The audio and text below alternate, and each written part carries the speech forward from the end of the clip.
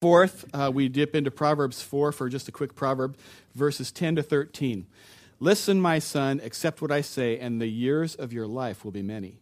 I instruct you in the way of wisdom and lead you along straight paths. When you walk, your steps will not be hampered. When you run, you will not stumble. Hold on to instruction, do not let it go, and guard it, for it is your life. Don't you just love Proverbs? They're full of just little mini sermons. Just read one at a time, and it'll fill you up full of life. Did you know that Mother Teresa's feet were deformed? I read a story about a guy or a gal who had spent one summer with Mother Teresa helping serve people in the slums of Calcutta. And she had noticed Mother Teresa's feet were deformed, and nobody was talking about it. And she thought maybe she had leprosy or something that had caused this deformation. She didn't know what it was. And one day, one of the other sisters, one of the other nuns, explained. She said, people notice that, but here's the deal. We get this about once a year, somebody just brings in and donates shoes to us. And we get just enough shoes to meet all the needs. And Mother Teresa gets in there at the very beginning, and she digs through, and she finds the worst pair that will fit nobody else. And she takes those for herself first. So she wears these shoes that don't fit her, and over the years, that's caused her to have deformed feet. We're going to come back to that story a little bit later. I did another little kind of study and asked some questions about what do people compare things to? What do you compare in your life? And I got this list of where people make comparisons in life. So I'm going to just go over that with you for a minute. The first thing that people compare are their possessions. Like you compare cars, you look at your car, you look at the car next to you. Or if you go out and you buy a brand new car, you're liking your brand new car and you pull up the stop sign, and if you wait a little bit of time, pretty soon another one will pull up next to you. It's the exact same model, but it's next year's model. So you start looking at that and you go like, okay, it's really not that much better. So I got everything that one has. Or they had to take some stuff off. I'm so glad I got my car when I did. Or if you're an Apple fanboy, which this room looks like full of Apple fanboys. Do you know what Apple fanboys are? No. Okay, so this example is not going to go anywhere, but I'm giving it anyway because I'm not an Apple fanboy, but I look like one sometimes. My daughter's laughing at me in the back. So like if you buy the iPhone, okay, this comes out with the iPhone, and then there's an iPhone 3GS, and I got to get the new thing because it's got this new feature that the last one didn't have, and then a 4 comes out, and then a 4S comes out, and now the rumors are out always comparing. The truth is that the 3 still makes a phone call. You can still call home. You can still call and order a pizza, and it'll be at the window when you drive up. It'll still be there. Or maybe you compare your other possessions. You look at your house, you look at your neighbor's house, and you think, man, I wish I had that, or you go visit somebody and they got a really cool kitchen, and or here's the deal. If you go on one of those tours of model homes, you're in real trouble. Because those things have everything you don't have. Okay, so one of the areas that we compare is our possessions or our appearance. Ladies, your hair. You look at your hair and you think about that lady on the TV and she does this. And her hair, I just cut my hair so it won't do it. Last week it wouldn't have done it. But her hair does this shiny thing, and everyone lines up, and it's like, come on, run through me with your bare feet, your hair, right? But does your hair do that? No, you don't. So you compare your hair. It's soft and fluffy. Or guys, not so much the hair. Our comparison is, do we have hair? Okay. Okay, I owe you like 2 or 3. Okay, so. Our comparison, we do something different. Like we go to the gym and we compare, or we compare appearance as well. Or how about this, performance? You work in a sales-oriented job and you think I'm doing pretty good, but I'm not keeping up with this guy, or I want to do a little better. Or maybe you're a mom and you compare your performance with other moms, and you see some other woman and she got both her earrings on and her kids all have clean faces, and you're thinking, how does she do that? How come I'm not that good a mom? Okay, so performance. Another area is our circumstances. You haven't been able to try to get, you've been trying, but you haven't been able to get pregnant. But these other people, they're all getting pregnant, and they're all having twins. Come on, Lord, I serve you. I want kids. What's the deal? We do that kind of comparison. Or sometimes a harder kind where we say, why'd this happen to my child? Why? I just, or when will I get married? I'm always the bridesmaid. I think that all the time. Never a bride. Or some situation in your life where you look at that and you say, I just don't get it. Why? I look around, I love the Lord as much as these other guys, and I seem to always somehow come up somewhere short of that. Here's another one. I didn't realize this one when I was younger, but we compare our past. If you're young, you compare your past like this. You say, hey, I was a kid. I'm grown up now. Come on, give me my due respect. That's the comparison we make. Don't treat me like before. Or when you get to be a little bit older, you start saying, I don't know what the deal is, but when I was 29, I could eat like 4 pizzas and 3 bags of potato chips and lose weight doing it. Now I think about it, and I got to go on a thought diet before I can go on a food diet, because comparisons permeate every area of our life. It's just everywhere. And I'm going to use a strong word here, but I've asked this question. Why does God hate it when we compare? And I've come up with 3 reasons. There's probably a lot more, but for the sake of not keeping you here all day, we'll just do 3, just for the fun of it. 1, comparison brings the death of contentment. 2 Corinthians 10:12 says, we do not dare, strong word, like, it's not like truth or dare. This is like, don't you dare, okay? Don't you dare. Why the strong language? Because comparison kills our joy. It robs meaning. It can destroy our marriages. It's strong language, but that's intentional. We do not dare to classify or compare ourselves with some who commend themselves. When they measure themselves by themselves and compare themselves with themselves, they're not wise. In other words, they're stupid, right? Why was that declaration so strong? Because the author understands something, and here's what he understood. Success in life is not a matter of being superior or inferior to anybody else. It's about being who God wants you to be, not who you wish you were. When we start to compare, we start constructing this mirage. It looks like something that's out in the distance. It's not real. It's kind of shimmering. I really like her personality. She's so witty and she's so fun. She's great to be with. I wish I was like her. Or her hair is cool. Or, his wife really treats him like a king. Or, wow, those kids really obey their parents. It's amazing. Or their house or their car or whatever. And all of those little impacts start to build this mirage that you fix yourself upon off in the distance somewhere. The problem with mirages is you get closer and closer, but they don't get closer to you. There's something weird that goes on. And those mirages turn into wishes, and those wishes won't bring you satisfaction because they're not about becoming who God wants you to be. They just never quite get you there. Ladies, you face this probably worse than men do, I think. I don't mean to be stereotypical here, but just the number of trips you make through the checkout counter at the grocery store. I kind of look at the magazines and so forth in the last few moments before payoff as it's kind of like entertainment. Woman gives birth to her own grandmother, right? Okay, that's the stuff I see, right? I see that kind of stuff and I just chuckle. I think, people get paid money to make this stuff up. I could be rich doing that. Comparing, of course. But then you see these pictures of these magazines, and there's these beautiful women on them. They're beautiful. Supermodels, A-list actresses. Somebody somewhere has decided that this is your model, and so their face is on the cover of the magazine, and you can't pay for your groceries without looking at a bunch of them. But here's the deal. Those pictures are all touched up? Do you know they're all airbrushed? The most perfect women they can find for you to compare against don't measure up. They don't measure up. What do you think about? I think these I don't want to name names, but some of these supermodels and these people that appear on these magazines, when they realize they don't measure up, yet they're models. There's got to be some weird dynamic going on there. You face this impossible thing to get through the checkout counter of comparison. It's not fair. It's not right. It's not life. It's not good.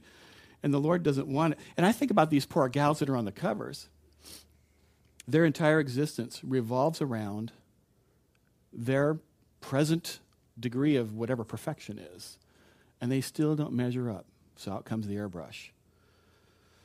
So why does God hate comparison? First one is it brings the death of contentment. Second one is that it makes us prideful. There's this story in the book of Luke, and I'm just going to kind of touch on it for a second, where there's a Pharisee, and he's a Pharisee, so he's kind of this religious leader, maybe even a pastor type of person, and he's trying to set standards for other people to follow. And get this, get what he says, Luke 18:11.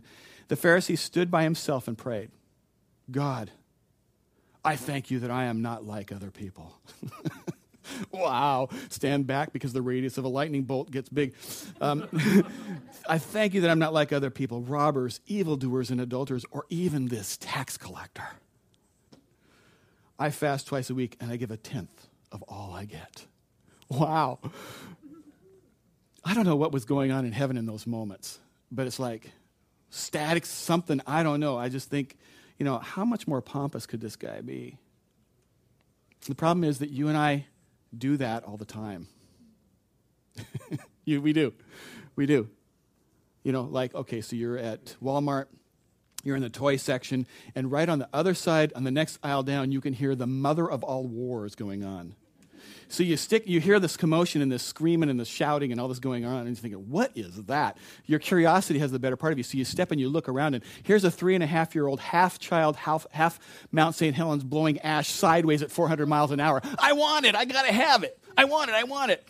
And the mother going, whatever a mother's doing in those moments, trying to figure this out. Trees are snapping off. The molten ash is blowing sideways. Everything's getting scalded. I want it. And you think, what is wrong with that family? I would never let my child act like that. I would never let my child be disrespectful like that. And if you're thinking that now, it's because I've made this great case for that being really bad. But the truth is, if you think that, you've never had a 3.5-year-old child before. Because they're not born mature. They're not born shaped yet. That's why the Lord entrusted them to you.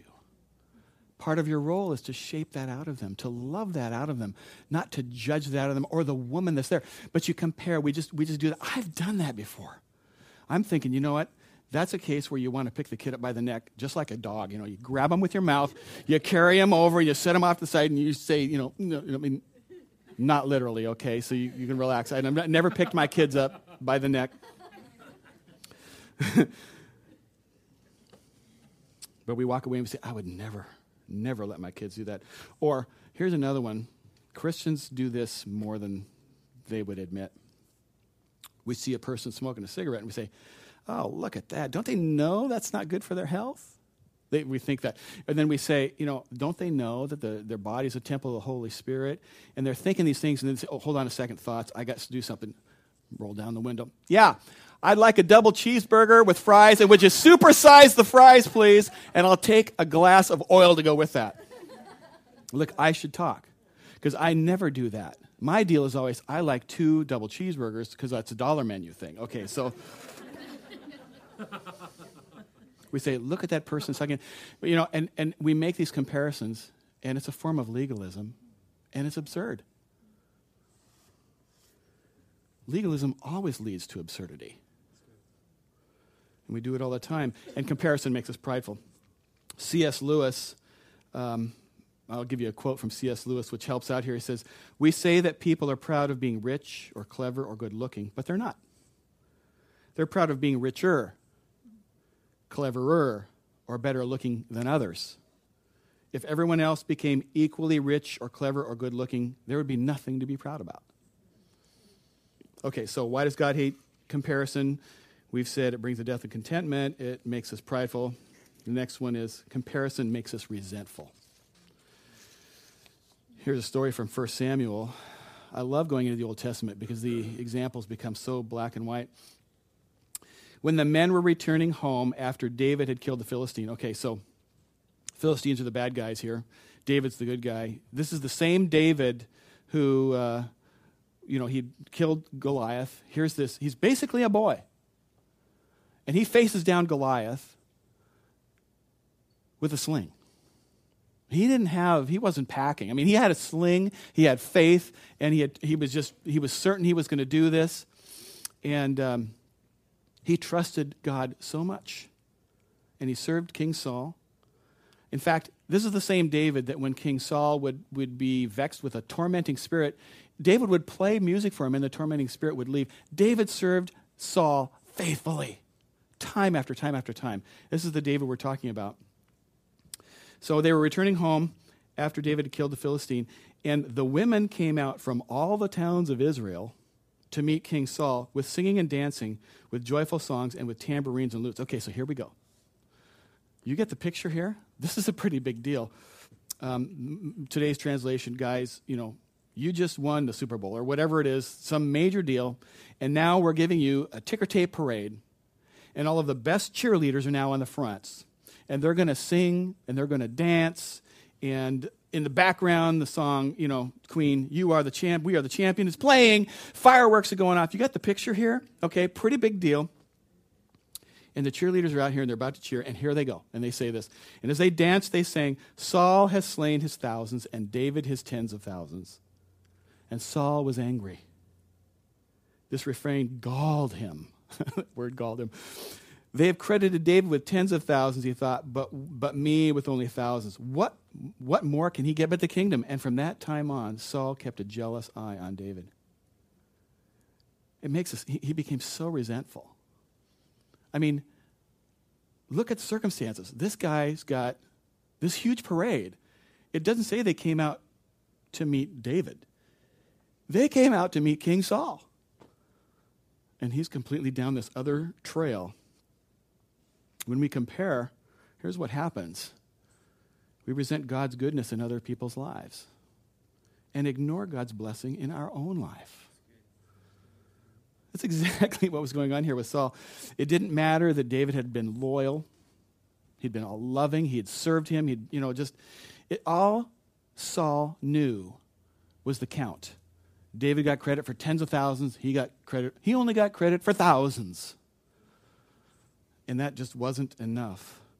And he only became resentful about the good things that were going on in David's life. And he ignored the good things that were going on in his. What blessings were going on in his? Come on, he's king. He can go where he wants to go, do what he wants to do. He's getting ticker tape parades. And if he wants to have that double cheeseburger with bacon and supersized fries, it's there for him. He's the king. And he doesn't have his focus on any of that stuff. He ignored it. And he let this, excuse the metaphor here, but he let this cancer of comparison begin to kill him by his own choice. We resent God's goodness in others' lives and ignore God's blessing in our own life. So comparison is this problem in our lives. It's a problem area, and we got to overcome it. We do. So how do we stop complaining? To get practical here. Because if we can figure out how to do this and internalize these concepts, a couple of concepts here, it'll change our lives. And we'll quit comparing. One is you have to know what you had. Paul was writing a letter to the Philippians, and he, at the time that he wrote this letter, he was under house arrest, so all of his freedoms were gone. He couldn't go and do and couldn't order and do what he wanted to do. He was restricted, had to stay at home. And he wrote these words, Philippians 4. I'm not saying this because I'm in need, for I have learned to be content. Read that with me out loud. I have learned to be content. Oh, that's good. Whatever the circumstances, this learned to be content isn't something that just all of a sudden happened. It was a process, something he had to learn. Through a process, he learned a secret about how to be content. How does that work in day-to-day living? I think, the way that it works is that you and I have a spiritual enemy, and he loves to float these suggestions for you to think about. Just loves to put them in your heart. You deserve better. You should have that. You deserve it. You should have that too. What Scripture tells us that we're supposed to do, and I'm not going to go down this in an extended rabbit trail, but what Scripture tells us to do is we're supposed to take those thoughts, make them obedient to Jesus. The Word tells us that we're supposed to take those things. And how do you do that? The only way you can take those kinds of concepts captive and make them obedient to Jesus is if you know the Word of God. That's why you hear people like me say, spend time in this. I always start our messages here with a proverb because it's a great habit. And it doesn't take a lot of your time. And that's a good place to start if you're not a regular student. But get into the Word of God. That's the only way you can know that. Okay, so back to Philippians, down to verse 12. Now, this is a learned process. He just said, I learned to be content. I know what it is to be in need. I know what it is to have plenty. I've learned the secret of being content in any and every situation, whether well-fed or hungry, whether living in plenty or in want. I can do everything. I can do all things through him who gives me strength. I don't think I've told you the story about when I was visited by a former boss. This goes back a couple of decades. I worked at this huge corporation, and I'll make a few comments that I'm not going to explain because I could take all day on this story. But there came a point where I felt like I was supposed to just resign this position, and I was in a very good position. I made good money, good future. Everything was very good there, and I felt like I was supposed to leave. And this large corporation, so I left. I resigned and left. And there's a lot to that process. Don't make doctrine out of that. Don't do that because you heard it here until you hear the rest and you hear the Lord. So I'm just that's all the fine print on that commentary. Okay. So the point is that I leave, and after I'd been gone for a few months, I get this phone call from my former boss. She wants to have lunch with me. I'm thinking, okay, good to reconnect. And we sit down and have lunch, and partway through the lunch, she shoves this envelope across the table at lunchtime. And I said, what's that? She said, well, it's a bonus check. And I said, well, what for? Why are you giving me a bonus? I don't work there anymore. Well, you did a good job the last year you were here. And it was a bonus check, right? But seemed like there were some strings attached, right? I said, I'm not coming back. Oh, no, this is yours. You don't need to do anything. I said, no strings attached. She said, yep. I said, give it to me. I stuck it in my pocket, right? No strings attached. It's mine now. Thank you very much. And it was common, this large corporation, if you had good performance, management people got significant bonuses from having good performance. And it wasn't unusual for me to get a bonus. This is 26, 27 years ago. But before that, it wasn't unusual for me to get bonuses then of $5,000 or $10,000. They'd just say, hey, good job. Here's a check. Wow, thanks. Thank you, Lord. That was, that's a lot of money then. It's a lot of money now. So, and I got those kinds of, the Lord blessed, and this is not about me, but I want you to know that there was success in my work groups. There was reputation, and we did good. We did well. We performed well, and many times we were the top performing group in the nation. And there were groups like mine across the nation. So I got bonuses, and I got blessings. They pampered me pretty good. And so here she is. She hands me this check, and she starts talking about, hey, why don't you come back to work? Now, I had left my position. I knew the Lord had a call in my life, and I knew where I was going, but I didn't have a spot to land. So you follow that? So she was asking me to come back, and I said, no, I can't do that. I can't do that. And she started asking me questions. I had just taken a ministry position and was entry level, and she started, grilling me. What are you doing there? And I would describe it. Well, are you the senior pastor there? No. She started asking these questions to cause me to compare my circumstances. She was trying to create this daylight, and the way to do that was to create some contrast. You follow me? So she was creating these questions. There was lots of comparisons, and I started thinking in my mind, it's sad what she's doing here, because it's too bad that she feels like she's got to be this way, to create this negative thing in order to attract me back, because that's not the kind of thing that would make me want to come back to work there. And sitting in my hand was a check. I think it was like $5,000, something like that. And I thought to myself, the other thing is that, I actually know what I have. I know what I'm called to do, and I really don't need all that, and I don't need this check. And if that's the reason you're here, I'll give you the check back. She says, no, that's yours to keep. I said, fine, I'm keeping it. And as I was thinking about this story with you and sharing the story with you today, I was thinking about, let's do some comparison, maybe a more positive one. What would I have missed out on had I been enticed backwards there? Well, I could have become a corporate ladder climber. I could have missed out. I did miss out on a lot of money, obviously. They were throwing it around like crazy. I missed out on all kinds of opportunities. By now, probably I'd be retired and I'd have 3 or 4 houses and a Porsche in every garage. Sounds pretty good. Problem is, there's no joy there. Those are not my life's goals. They're not what makes me happy.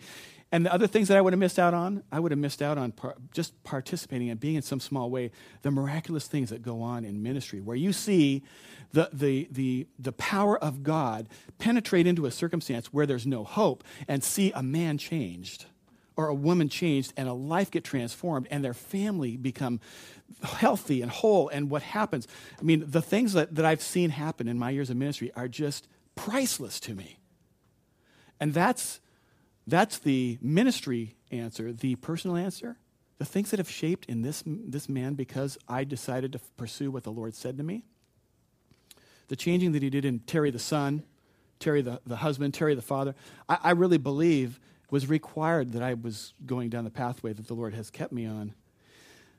But here's another interesting comparison I thought about this morning as I was kind of just going through this again this morning. Here's one added part. This bonus that I got was based on performance, and this group of people, with that kind of money, people will push hard for performance. If you are a top-level performer, you might get handed an occasional check of $10,000 or $15,000 or $20,000. So you have incentive to make sure you produce. Well, I heard this story probably about 2 or 3 years after this. I didn't keep contact with a lot of the people I worked with. But then I heard something, so I made a phone call, and I found out that this gal who had been my boss got fired. And the staff of management people who had worked at my level, most of them had all been suspended. What happened? Well, performance suffered, and they started becoming a little fast and loose with their reporting. They lied. Their integrity was missing. They wanted that bonus check so bad that a bunch of them caught real grief. Now, when I look back and I have that comparison too, you see the contrast here. Comparison at the moment can look so enticing, but it's just so not healthy for us. And if I would have been enticed at the time because of the comparison that was going on, it for me would have been the death of contentment. Missed a lot that it's good that I missed. And I would have missed the things that I really didn't want to miss if I'd let that happen to me. Maybe, you ask the question, what does it do for me? How does this relate to me? If you can get on top of this issue, maybe you'll stop trying to go after that thing that you're comparing that you don't have yet. And when you make those kinds of adjustments in your priorities, you'll find that you'll have the time for the things that you really care about. Maybe then you won't miss out on things like that ball game or that recital or that anniversary. Success in life is not a matter of being superior or inferior to someone else. It's about being who God wants you to be, not who you wish you were. The other thing, how to kill comparison, we have know what you have, and then the second one is know who you are. That is a topic that could be its own sermon series, so I got to be careful here and just touch this topic. Ephesians 2 says this, "For we are God's workmanship." Let's read that out loud together. For we are God's workmanship. One more time. For we are God's workmanship, created in Christ Jesus to do good works, which God prepared in advance for us to do.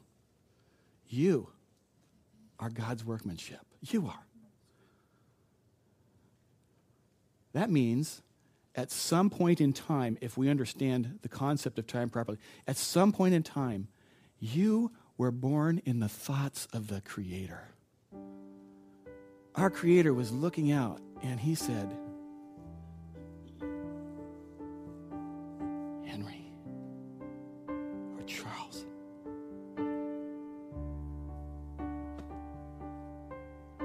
And he named you by name, and he thought, wow, this is going to be good.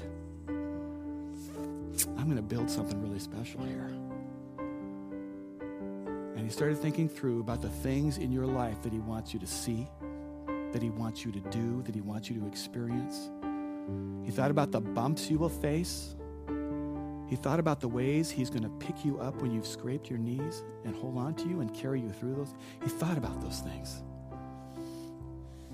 He also thought about some times and places and people that he plans for you to make a difference in their life. He's thought about those things. He's thought about the things he's built into you, the way he fabricated and wired you. He's thought about those things because in some place, at some time, you are his chosen way to make a difference in somebody specific's life. He's thought this through. All of this was born in his mind before he started crafting you in your mother's womb. You need to know who you are, because if you know who you are, then you know who you don't have to be. We went to Disneyland. Joseph was little. Doug, I couldn't find a picture of this, but I've got this picture of Joseph with this regal robe, little guy. Joseph's a big boy now. You know, those of you who know Joseph. So Joseph's just this little guy. He's got this regal robe with this fur and all the spots on it. It's red, and they got a crown on him. And we were just walking through the park, and it was one of those, they were having this ceremony. I don't know if he pulled the sword out of the stone or he did, Yeah, he should have been, I don't know, he should have been king. He pulls the sword out. The other kids tried, and they couldn't get it out, but he pulls it out. So somebody somewhere watches and pushes the release button, But so they decided he was now mayor of Disneyland for the day. So we had to make our way back to the entrance, by the fire station and have the picture taken and all of that. Joseph was Lord Mayor of Disneyland. And then I've got, kids, and I've got one daughter, and so I indulge myself and call her princess all the time. So I've got a Lord Mayor and a princess. But do you really think that my kids really believe he's the Lord Mayor and she's really a princess? I mean, do you really think they really believe that?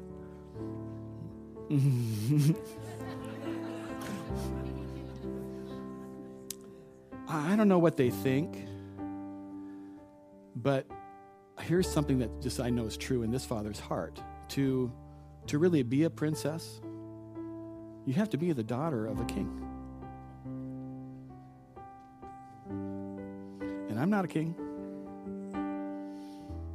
but my kids have a heavenly Father who is a king. And not only is he a king, he's the king and the Lord of Lords. And in his view, my children are royal kids. They're destined, qualified to rule. They're royalty. And so are you. Every one of you. Every one of us who calls God Father, you're royalty. And I don't tell you this to pump you up. I tell you it because it's a fact. And because of that, you don't need to fall into Saul's trap. You don't need to be comparing, because what you have by right of succession, by right of inheritance, is way more than you need. When you know who you are, your perspective will change, and with God's help, this will settle within your soul. If you struggle with who you are because of experience in the past, I want to pray for you in just a minute or two. And maybe the Lord needs to deliver or subtract or amend and heal something. Maybe. And maybe there's just some intellectual Chinese finger puzzle. You know that puzzle? You put your finger in. If you pull hard, it won't come apart. But if you pull gently, you know what I'm talking about?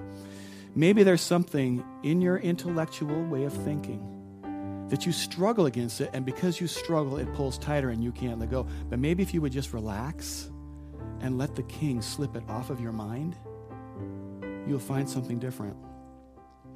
And you'll quit comparing. Remember Mother Teresa? We're about to pray and dismiss, but that story about Mother Teresa, you could say it was because she was really generous, and she just wanted to go to the back of the line and be the last person served, and that's true about her. Tremendous, wonderful woman, great godly leader, cared for people. She really put it on the line for people because she loved people. And you could say that she did that, and it cost her deformed feet because she just wanted to be the last one served. And I can't prove this, but I think she saw something way more profound than that. I think she realized that the comparisons going on within a heart, they don't deform your feet. The comparisons actually deform the heart. And she wanted to save the people from that. That's why she took the worst shoes. Every person who would fall into that trap of comparing shoes knew their shoes were better than hers. And she loved them that much. A deformed heart is way worse than a deformed foot. Let's pray. God, I just rely heavily today on your power, the power of your word, that can break the bondage of comparing. It can just break it. So Lord, it just permeates us. It's so hard because our eyes wander and we look and we see and we have a selfish streak in us, some of us more than others, but we all have it, God. And so we compare, and we know you hate it because it just does negative things in us. Lord, I just ask for the power of your love, the power of your sustaining spirit, your choice says, Lord, of love for us. I just thank you for that, and I ask you just to release those upon your kids today. Keep your eyes closed, church. If you're in your heart would just respond to this word and you're thinking, yeah, I want God's power to help me. I want to stop doing this comparing because I know where it takes me and it's not healthy. If that's going on, you don't need to raise your hand. But this would be the moment where privately, quietly, and supernaturally you just respond to the King and say, God, yeah, okay, there's some stuff here in my heart that I just want to just lay it up for you. Help. Lord, we pray that for willing hearts that you would break that power of comparison, and that as a people we would learn to be content. And Lord, I want to go off that subject and pray about something that I was just thinking about in the last few minutes. In the last week, God, people in this room have talked with me about cancer diagnosis, lost job, children, issues with children, marriage, challenges in a marriage. God, there just have been a lot of really significant things mentioned to me from people who said, hey, pray about this. And God, I'm thinking about the ones that are not spoken, and I'm thinking about also people here today who just might be completely alone in their soul, loneliness. I pray, God, over these issues and ask for the miraculous today. We had a schedule today, Lord, of worshiping and communion and the message and all of these things we do. But Lord, our prayer before service was that majesty would penetrate lives, that majesty would overcome need, that majesty would bring in hope, that majesty would bring miraculous healing, restoration, encouragement. God, we just invite majesty today. I want to thank you, Lord, that when you first thought about every one of us, you were thinking about our future and our hope. Scripture promises us that in Jeremiah. I want to thank you. Now let that, Lord, be our way of thinking too. God, as you would put upon our hearts now the names of people we ought to be praying for and maybe even encouraging, enable us to do that. I just ask for that too. And I thank you for it in Jesus' name. Amen. Amen. Just stand and let's just seal this with, I'm going to worship you forever. I'm going to worship